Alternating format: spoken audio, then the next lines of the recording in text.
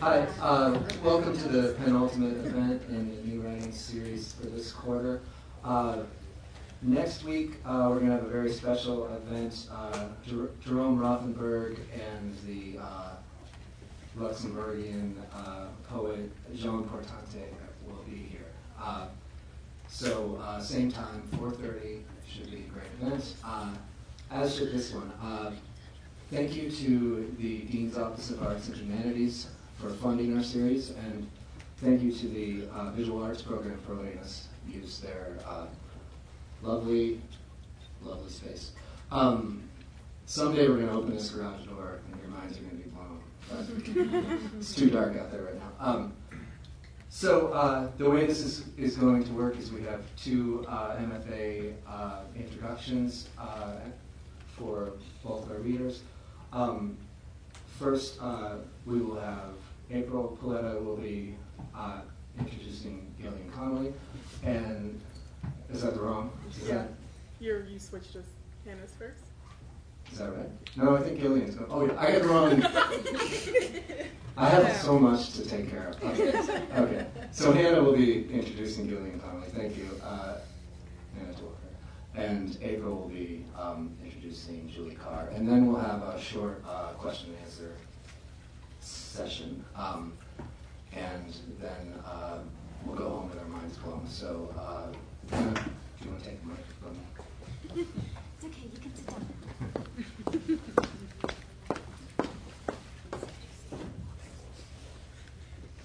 Quote, "So we are all writing, and people say there are too many books, though it seems to be reading that refuses to die." End quote. I picked up Gillian Conoley's 8th and most recent full-length book of poetry piece at the AWP Book Fair this past weekend. Still high from the literary weekend, I read it cover to cover on the flight home from Seattle, 33,000 feet in the air as per the pilot informed us, with nothing but whiteness outside the scratched windows. Conoley's newest work oscillates between the most intimate. "I am ashamed that I would like to see inside the skull of my daughter and fix everything. I am ordinary and alone," she whispers in one poem, and the most detached of universals. Of the sun she writes, "When due to its tidal interactions, earth will be incinerated or ripped of what thread that keeps things so." Conoley establishes what it is to be human so she can break it. With words, she dwells in subjectivity so she can objectify it. She maps the reader into this world, addressing motherhood, countryhood, peace, literally, and politics, quiet mornings, and white guilt, and brings it all to climax in a culminating war or apocalypse of sorts. The final poem in this newest collection, appropriately titled Begins, is a terse and dynamic breaking down of everything she just built, ending it all with the lines, "Everything ought to keep on going, I imagine my life," telling us the words must change, the text must end, but still we keep reading, keep demanding, keep wanting, and existing. The elements that make peace such a unique and beautiful work, do we have that here today? Yeah. We have it here today. The elements that make peace such a unique and beautiful work travel through much of Conoley's poetry. Her writing is interested in dancing between the subjective and objective as she zooms in on what it means to be and pans out on what it means to be amidst everything else. A world is created in the word with supreme attention to language and metalanguage, use of ethereal metaphysics, the ephemeral and material, a single haunted moment and all moments she makes happen at once in one book, on one page. She might paint a bird in one stanza and address a war in the next, juxtaposing the minutiae of the everyday and the larger failures of humanity. But while there is sometimes an implicit call for change in her work, there is also a quiet acceptance, almost a forgiveness, as the poems end softly moving into the next, a repeating rhetoric, a life cycle. Gillian Conoley is the author of 8 collections of poetry, including The Plot Genie, Profane Halo, and Tall Stranger, a finalist for the National Book Critics Circle Award. Her work has received the Jerome J. Shestak Poetry Prize from the American Poetry Review, a National Endowment for the Arts grant, a Fund for Poetry award, and is widely anthologized, most recently in Norton's new Postmodern American Poetry. Her translations of 3 Henry Michel texts appearing for the first time in English will be released by City Lights later this fall. Conoley is also editor and founder of Volt Magazine and is professor and poet in residence at Sonoma State University. On behalf of UCSD, I am happy to welcome Gillian Conoley.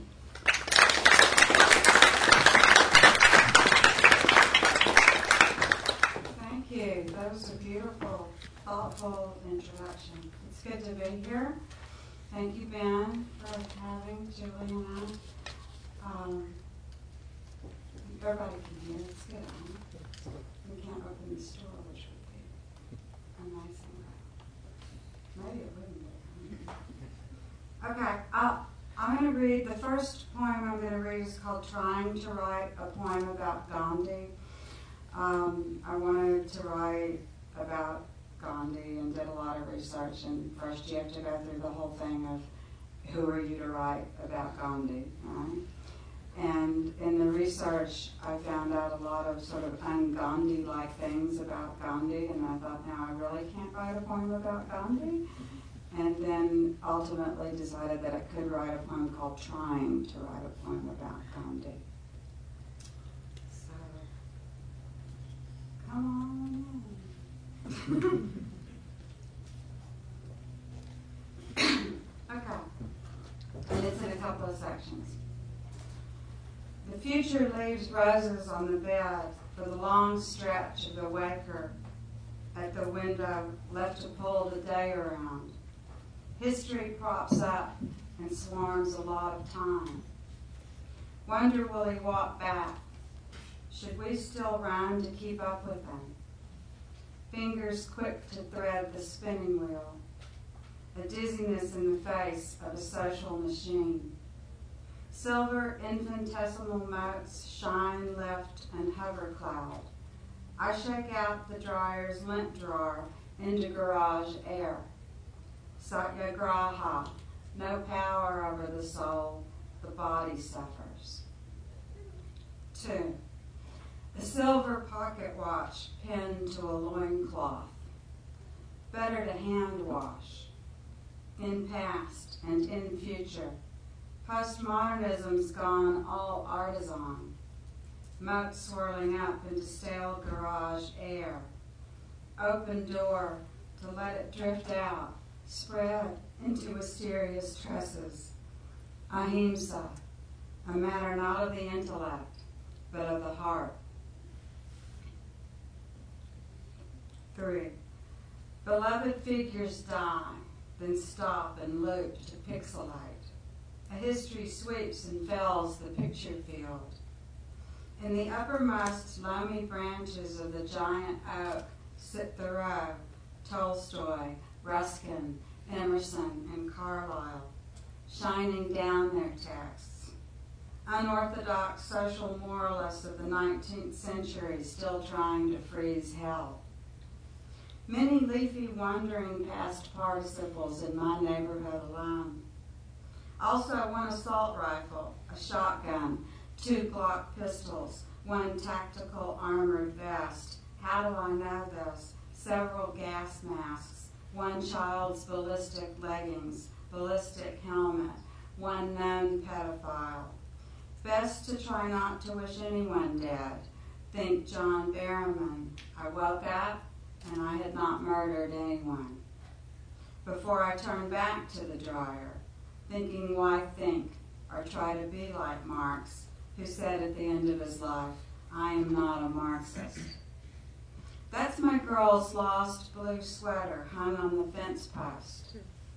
Best to think of even nuisances in your inbox as pilgrims on earth, immortal spirits on probation. 4. How to make of one's garden a Tolstoy farm and be chief magistrate, prime minister, main teacher, chief baker, chief sanitary inspector of a modest magnetic field produced by electric currents in Earth's outer core, on Earth's crust primarily quartz, silicon dioxide, and other silicates like feldspar. One too bright day, here comes Manu and Abha.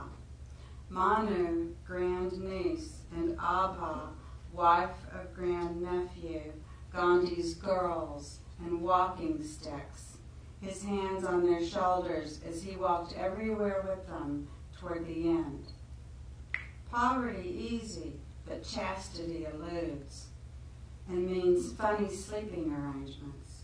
Younger and younger naked girls to sleep beside to maintain chastity. Brahmacharya, elimination of all desire in the face of temptation. Accept the body, you pussy, Picturefield says, dropping down. Great thinkers are scheming demotic despots. It's a thin line to undo, and silly to be an apologist for a pacifist. Dale Carnegie, friend. Madame Blavatsky, friend. Why think God doesn't like pussies, cocks, girls, Gandhis altogether? Well, you'd have to ask the girls. And later, it's a sub-Rosa geological planet with shifting hot mantles of tectonics. Someone should tell Einstein, even though it's too late, who said, future generations will hardly grasp that such a man as this walked upon the earth. Palm fronds for shade. Basil, peppers, early tomatoes here. Strawberries under chicken wire to frustrate deer. In the garden, motes and mites, all waxes and wanes, in shadow's leafy deep sea ocularity. The future drags, drifts, and lifts, traces of argon, carbon dioxide, and water, sun's majestic past, and impending life. You cannot hope to wake anyone who isn't fully asleep, he said. You cannot wake those who are pretending sleep.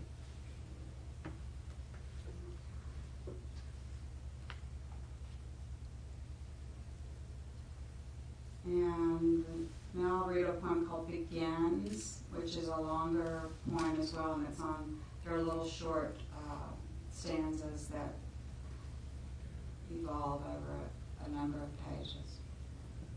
Begins. Begins with sound of bell, ends with briefcase dark. Glorying days pantomime, I feed on color. I take the symbols, turn them over. I don't understand a thing. When I look, I study the thread on the lake. Form. When I look, a face, a living unity recomposed. My beloveds cannot unwire in time for dinner. Against these couches, these islands they roam. The hallways blur. Nothing holds at this exposure. I didn't want my eyes to be my reality negator. Thick black plastic laid down over weeds, bewitched female mass. Spinoza tells us the animals walk solitary in the rain and do not question being whole. I cannot see, and it is irritating me. Memory reigns all over my family. Memory reigns all over my work. Slow cool of the ice in my cheek, I am ashamed that I would like to see inside the skull of my daughter and fix everything. I am ordinary and alone. A bosomy female figure appears behind the screen door, the smell of parrots. A ribbon falls from my daughter's hair onto her plastic town. In the big green and athletic fields, one could imagine a particularly rigorous amount of fucking. At my gate, the saturated, mildly hysterical birds of paradise stare one into the other.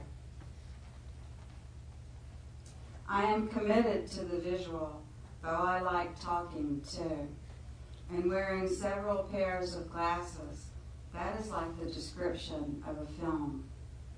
One pupil never sees the other, though both may shift and roam. Likewise, the dirt was fine, moist, and coal black. Good to grow up, around, and in.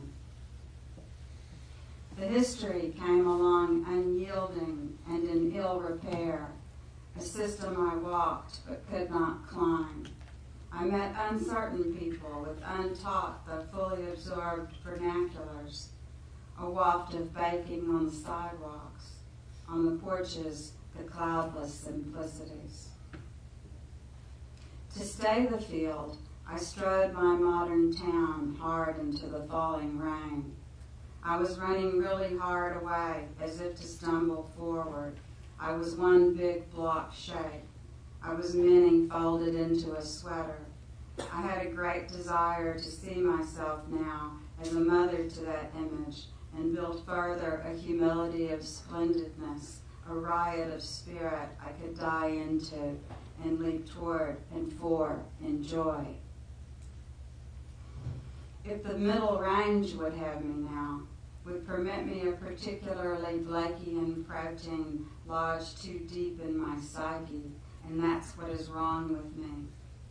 If when I look out I am turning on that subjectivity, geodesic and unlikely, hungry the narcissistic ego would find a way to get out of the pathological books. I love dancing because it makes me feel strong and beautiful and made of muscle and air. It is a weedy, unmanicured trail. Kandinsky said an object was a narrative, and so he disapproved of it. De Kooning said you are with a group or movement because you cannot help it. I just wanted a church we could go to or stand in front of and beg to allow something to remain potential so the eyes wouldn't hate their little dictators. For one eye, a small Mesopotamian figure. For one eye, a big abstract. I look, and your face is like a part of speech not spoken, a tragedy so near its comic ash. One eye is my future, one eye my mausoleum. The divine in what is seen, in which we view only the shade of possibility. A semi-reluctant scribe, I read her book trembling. Scattered in every territory is one of the visibles, this dispatch. Son, I wish you, each euphoriant ephemerae. Everything ought to keep on going. I imagine my life.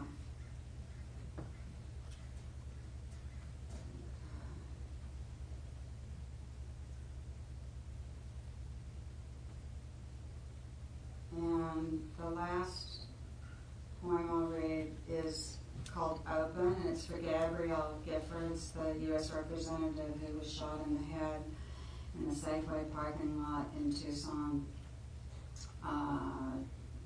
the occasion of which six people died. And some of the language in the poem comes from Obama's memorial speech that he gave afterwards. And about 3 months later was the tsunami in Japan, in which there were three nuclear reactors that melted. And probably a lot of you remember driving around in the car and hearing on the radio how a radioactive cloud was going to come over California, but we weren't really supposed to worry about it. It's going to be okay. So some of the language from that is also in the poem. Opened.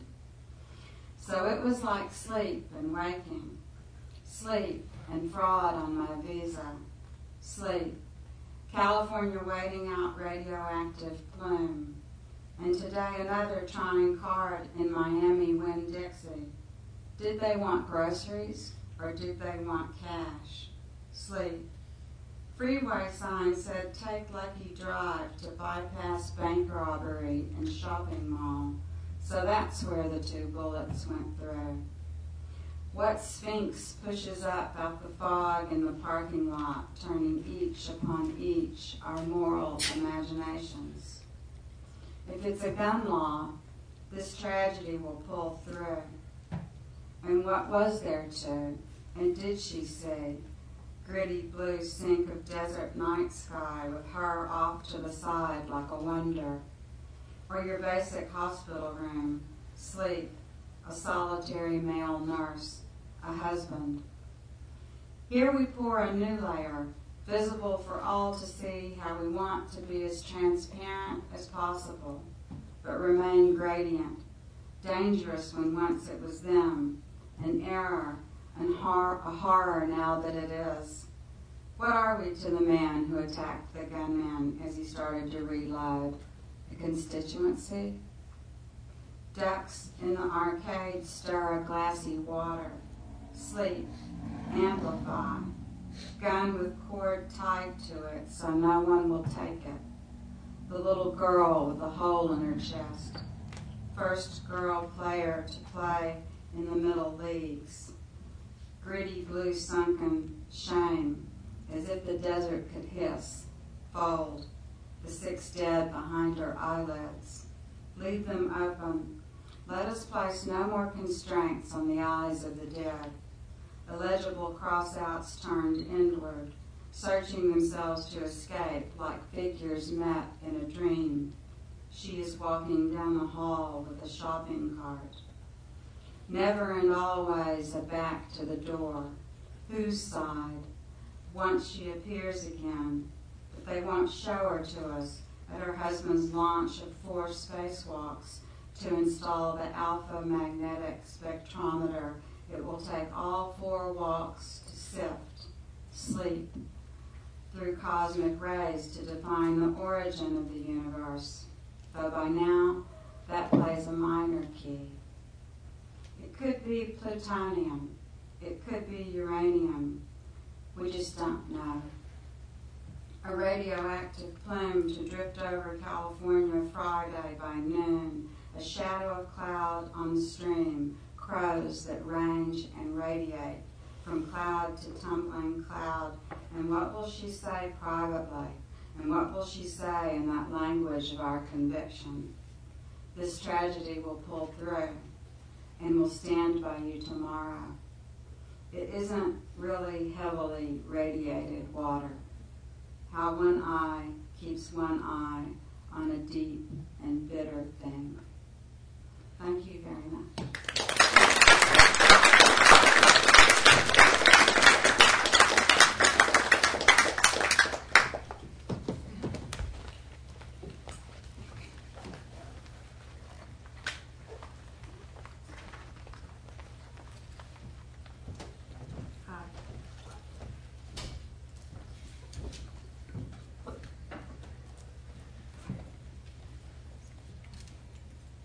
Zebra and xylophone, cyclone and sorrow. These words stay with me as a place where sounds sit on the surface and are themselves poems.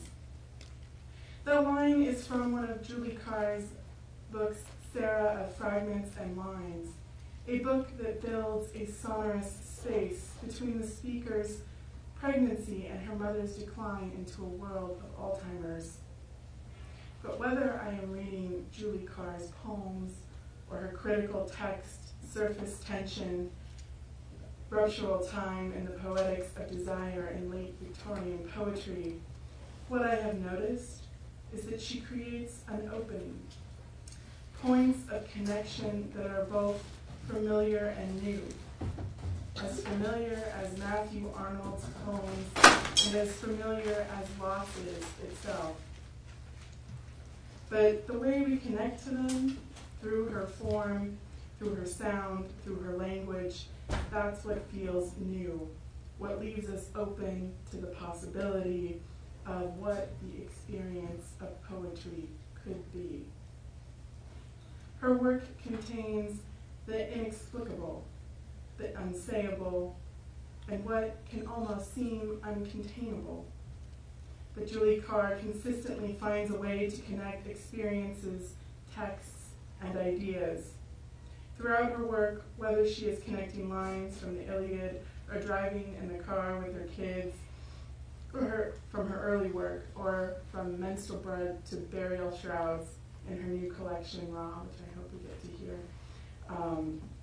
It's on the table over there. There is something about the work that is just momentum. There is a force that gets you to turn through each page. There's a connection, it's kinetic, and you're part of it as a reader. So I honestly don't want to stand up here too much longer. I'd rather listen to the poems that will pull us forward and take us back. But I want to acknowledge Julie Carr's amazing accomplishments. This is an abbreviated list. But she's the author of 6 books recently. Well, 6 books of poetry, including most recently 100 Notes on Violence, Rag, which we have over here, and the forthcoming Think Tank, which I also hope we get to hear from. I mentioned Surface Tension, which is an amazing book, a critical text on Victorian poetry, and it connects to contemporary poetics, so don't be afraid to pick it up, please. I'm really in love with it right now. She lives in Denver, where she is the co-director of Counterpath Press, where she teaches in the MFA program in Boulder, Colorado. So please welcome Gillian Conoley.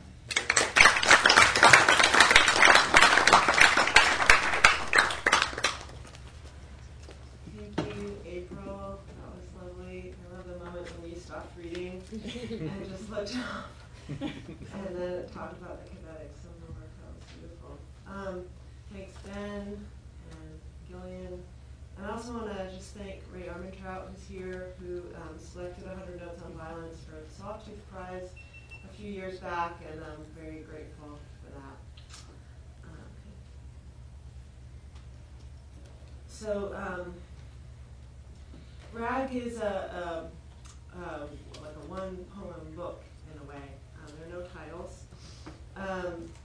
There are these one-line poems that are also lines that appear elsewhere in the book in longer sections. So I'll read some of those, and when I do, you'll know, because I'll kind of pause after the one line. Maybe I'll read the epigraphs. Barbara Guest, I wonder if this new reality is going to destroy me. And Apollinaire, inhuman actors, bright new animals, give orders to tamed men. Earth, O tattered one, the rivers mend you. From out of the wretched tide through the heat, mothers pass. It's always that the lines of color are too stark. So how can I place a hand there on the edge of a truck? One's body is in response, but today my face grows smaller. I want the narrative of walking to a bus. Alcohol sped to my eyelids, how power moves when hidden underground.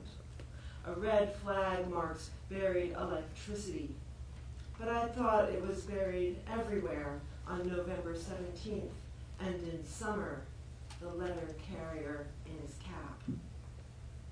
I could find just one of my slippers. Nonetheless, I put it on my foot. A wasp lay dead on my desk. The majority opinion was against. My vacation, my shadow, my vacation. When will I learn to be the author of my own invention? This from the spider descending the shade. When a man puts his hand on my waist, nothing left in my cup or my word bank. I refuse, I am bribed, I refuse, but I'm good with the liquefaction process. A brutal response. I could hear you speaking in the alley, where the girl in the lavender vest would come and go, and he who grows basil each summer hangs his jeans out to dry. Love is no way to be removed, static on the whip of the day. I was drinking, I was drunken, I was written in.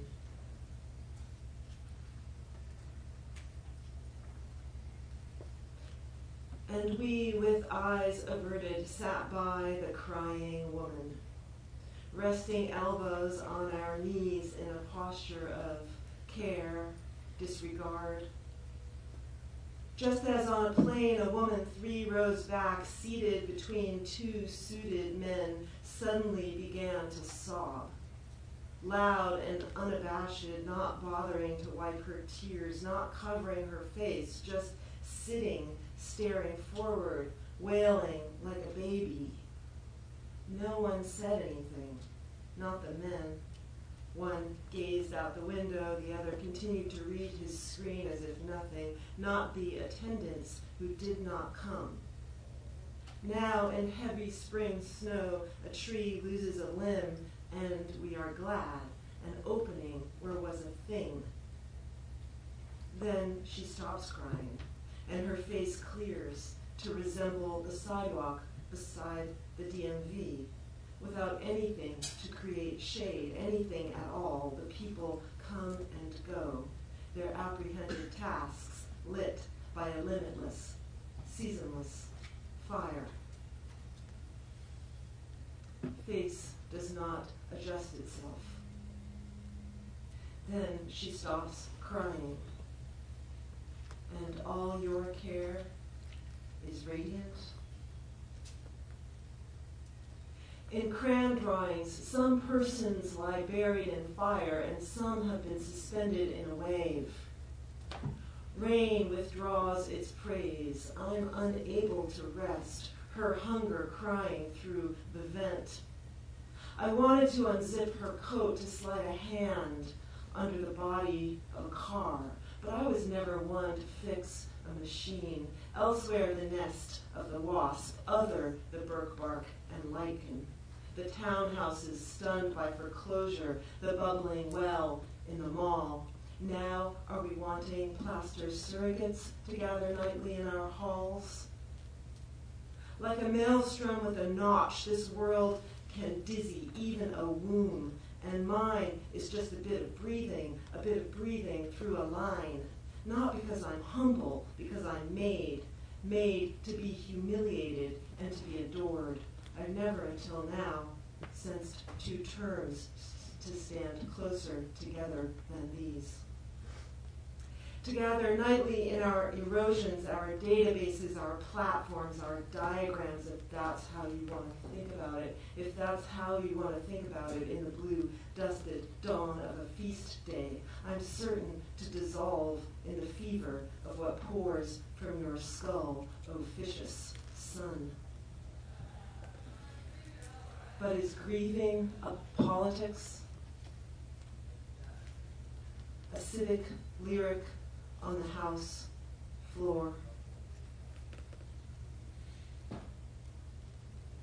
Garrulous and peaked live candles in phase transition as the cold comes running through piles of kid clothes, or Emily scrawls her name in crayon across the table. Sweltering messages in wine glasses fallow, I go running or trudging with my gates wide open, and all investments pay for themselves in the end, though the apartment is unsellable or sellable only at a reduced price, which might make you fall backward onto your head, your hoodie, a bit of cushion, but not enough, eat your chicken. Red in the flash drive, the marker top, the vaginal wall, the sleeper whose foot I shake. And what is knowledge in this condition? Everyone has a cousin like Sam. I've got to get out of here. Swinging on a gate. Whose theater is it now? No, she didn't mount him. She took a bullet.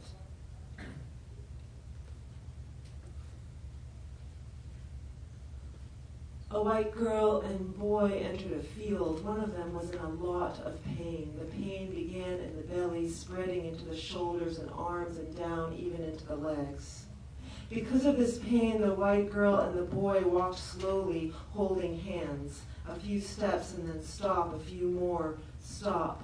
Look up into the mobile sky, down at the grass or over toward the trees. And then, when the one who was in pain could move again, they'd resume.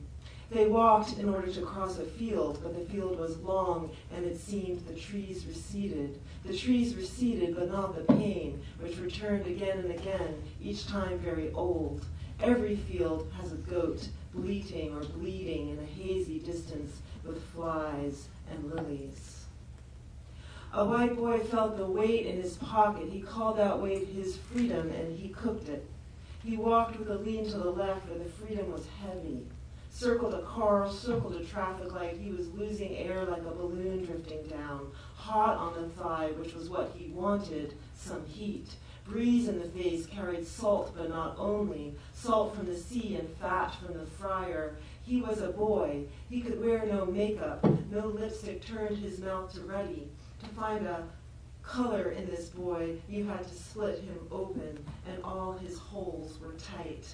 A girl saw him turning circles with his freedom. She narrowed her eyes and blurred him out. Now, just smudge a pale, a haunt, a moat, a fiction. My country, said the boy to the girl, likes its children shot through. My country, said the girl to the boy, likes its women weighted or flayed. My country, said the boy, tears away. We've never really loved the human. A mother's just a wisp. And now my hope is drunk, a thought in which I do not have a face. My presence, most of all, a discharge.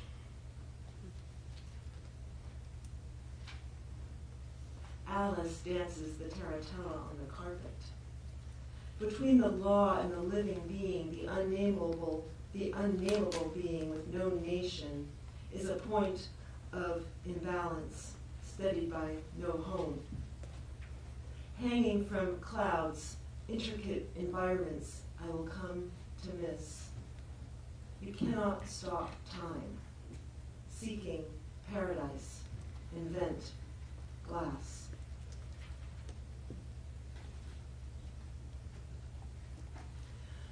A fever lasts much longer than thought. Time is lustful in this way. The solidity of my own flower, but who's looking, slits up his warm imagination. Are we thinking of something better? The debaters sell soot to a 14-year-old girl, and the world thrives. The sky arrives, an edifying face, but I'm unsure of the etiquette of wearing equipment. Am headed toward a headache, a congress of meat, a civic lyric on the house floor. Hair in the grass looks like smoke, like tomorrow's problem. Alice, floored and crying her eyes in, all about me, the sensation of a splatter of crimson, lively on earth, a rag on earth. May I enter the child? Prairie grass swings, slow dancer under winter's tone, touch foot to floor and laugh out the holy door. I was not aware of this bubble in my mind, this touchable object. Is there in my split pen's spilt ink a known thing?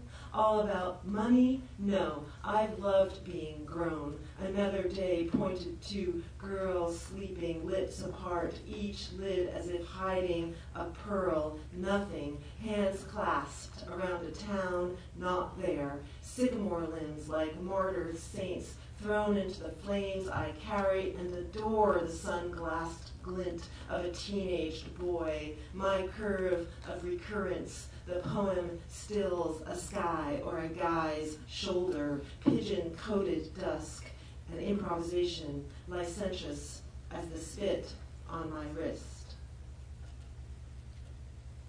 So I'll just read a couple more. Thanks so much for your attention.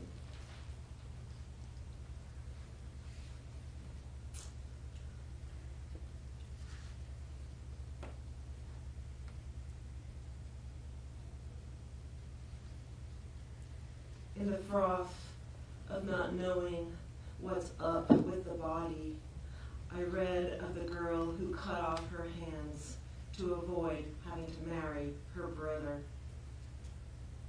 And in the froth of not knowing what is up with the body, I read of the girl whose father cut off her hands to appease the devil. While the girl without a face, possibly a hoax, gets a new sister.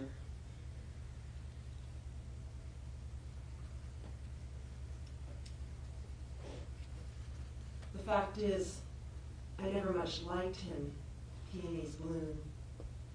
It was more or less my goal to ignore or hurt him, Peony's Bloom. Being the proprietor gave me the right to do this, Peony's Bloom, since it was my property and everyone was my guest, blooming. Variously, I disliked his smell, his hair, the shade of his skin in the spring. If the heat goes on all by itself, it's not my job to turn it off, folds of folds. Once I bent over and invited him to look into my asshole, perky stems, which he gladly did at the top of the stairs, 5 fat flowers. At night, I could rarely sleep, and this was because of his breathing color of prom. Whatever was my general attitude, for I was full of fun, the secret in the stamen. So buried was this fun in my psyche, I rarely let it out, eat the flower. Spurting like ketchup from a packet, I cleared my throat, some more spread than others. Had to sometimes sleep under him, the tightest one is the one I want. The sensation of my knee against his genitals, the most spread open, the ugliest. On Sundays, I refused to eat a thing, color of girl parts. The fading petals, a ball of sex, unpeeled. Last one.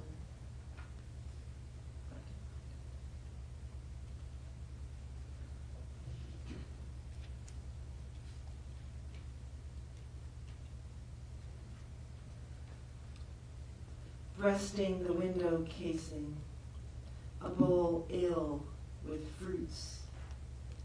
I could say that she is not dead, is almost a sky that I know well. She used to send me down to the cow barn to collect the milk. Bees rise in the lace, flies pounce the pane. Hydrangea, touching no one, and I had no need to be touched. 8 years since she found herself, gradually mindless. She entered the hospital and returned without the baby. Where is the baby, we asked. Why is mother love such a recurrent theme in novels and films? There are lovely meals waiting for you in the dining car, etc. None of this moves us exactly, but she is the genre of infinite call. Thank you.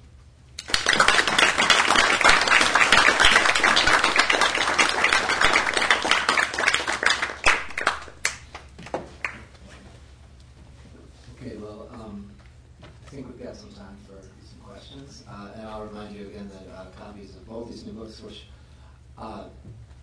we heard from today, and were just printed like a week yesterday. Yeah, so they're pretty hot off the press. Are available. So if you want to come up here so people can hear you, I'll kind of stand over there. So.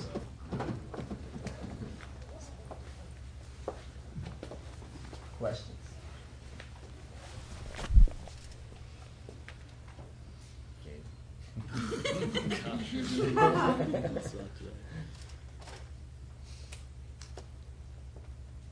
We both sleep in the news. He has a question. Yeah. So does your opinion of Gandhi now change after you've done this research, or do you? I guess what I'm trying to say, like, do you think that he is still a good ideological leader, or that it's problematic that we review? I think he's human. I didn't expect to find out what I found out. What I realized was that most Americans didn't know that history of Gandhi. In India, it's very well known and was known around of the people that were immediately around him at the time, and they were always trying to hush it up. And apparently, when he was shot, the two, his grandniece and the other girl were whisked away really quickly, and a younger girl of his was sent away when she was 30 because she was too old at that point. And she came forward, and but no, I don't. For me, it doesn't discount any of the great notions and things that he did. It just makes him human.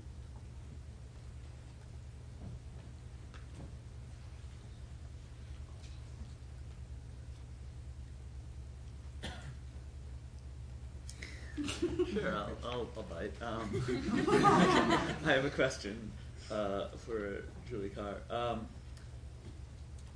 You wrote a book with poems without titles. Was that liberating? Was that was it something when you started the book you knew this was something you wanted to do? It's something I've never thought of, is having an entire collection of titles. Yeah, absolutely. Yes, liberating, and yes, something I knew I wanted to do. There are the others that haven't come out yet that also don't have titles. But when I wrote the book 100 Notes on Violence, which was an attempt to explore violence, I numbered the sections 1 to 100, which felt right, and organizing strategy, and also a kind of countdown, because it was very intense to work with that material, and it was good to feel like I could kind of know where it was going to end. At the same time, when it was over, I felt like in a certain way there was a wildness that the book was containing, and that the numbers were controlling and containing and sort of calming down the material, which was maybe necessary, but it was definitely an idea then to try to rip it open a little bit more. And so RAG kind of came out of that impulse, and the no titles was a part of that. Yeah, just trying not to have too many boundaries around the work. Both of you have published profusely and enjoyed both your collections. I'm just wondering, can you talk to me about your process and projects that you guys have as you go through and put in the personal and the research, and how you produce these volumes of work? Sure.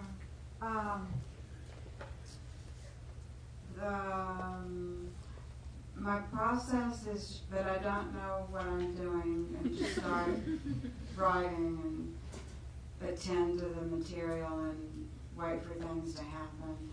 But there, the Gandhi poem, obviously I had the idea that I wanted to write about Gandhi, and I did all that research, and I really thought I spent the whole summer trying to do that, and I really gave up. I thought there's nothing here. I can't. Nothing's happening. And then when I found out the dirt, then that made it started to click together in that way. So there's another one of my new poems that's brand new. Happened in the same way, where there was some research, but it was something that triggered the imagination, and then I went through with that. But at the same time, whenever I've worked in that way, I try to come at it really, really, really obliquely, and I'm just very wary of something bullying the work in some way, or having some kind of project and then starting to write. It doesn't work out for me. It feels strained, and I find that so that's We were reading to some students at UC something. No, Cal C- State, San Diego. The other school. And Where are San Diego State. That one. San And they Diego. asked us, and you always give a different answer to this question in a certain way, because I think that the process of writing is very mysterious. It's very much about peripheral vision in a certain way.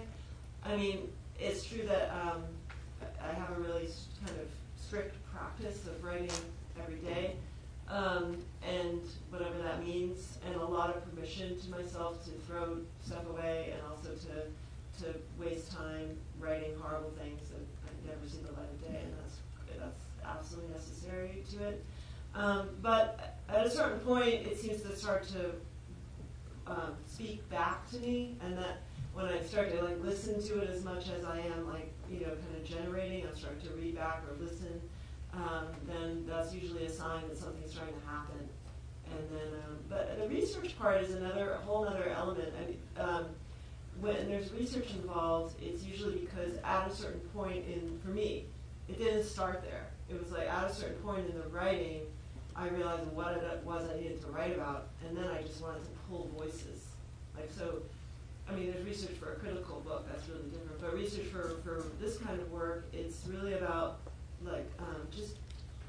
gathering language and gathering ideas and voices from elsewhere, which is a really big part of how I write. There's where I sit in my house, there's these baskets filled with books, and so basically I know what's helping me, who my friends are at the time, and I just kind of make sure they're out so I can go to them.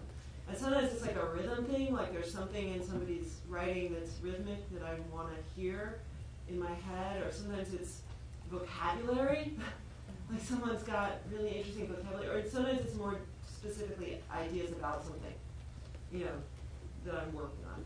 But it doesn't start there for me. It definitely just starts from practice, and then from that comes something more concrete. Thank you. Okay, so you said that when a piece is speaking to you, you know it's going in the right direction. But I was wondering if you two could speak on how you know when to stop, as if when is the final, not just with the editors and stuff, so when it speaks to you about when it should stop. You mean an individual page or poem, or a whole book? I guess a whole book. Mm-hmm. Yeah, especially yours without the titles. How did you know when to stop that? I didn't at all know, and that book took a huge amount of revision and time.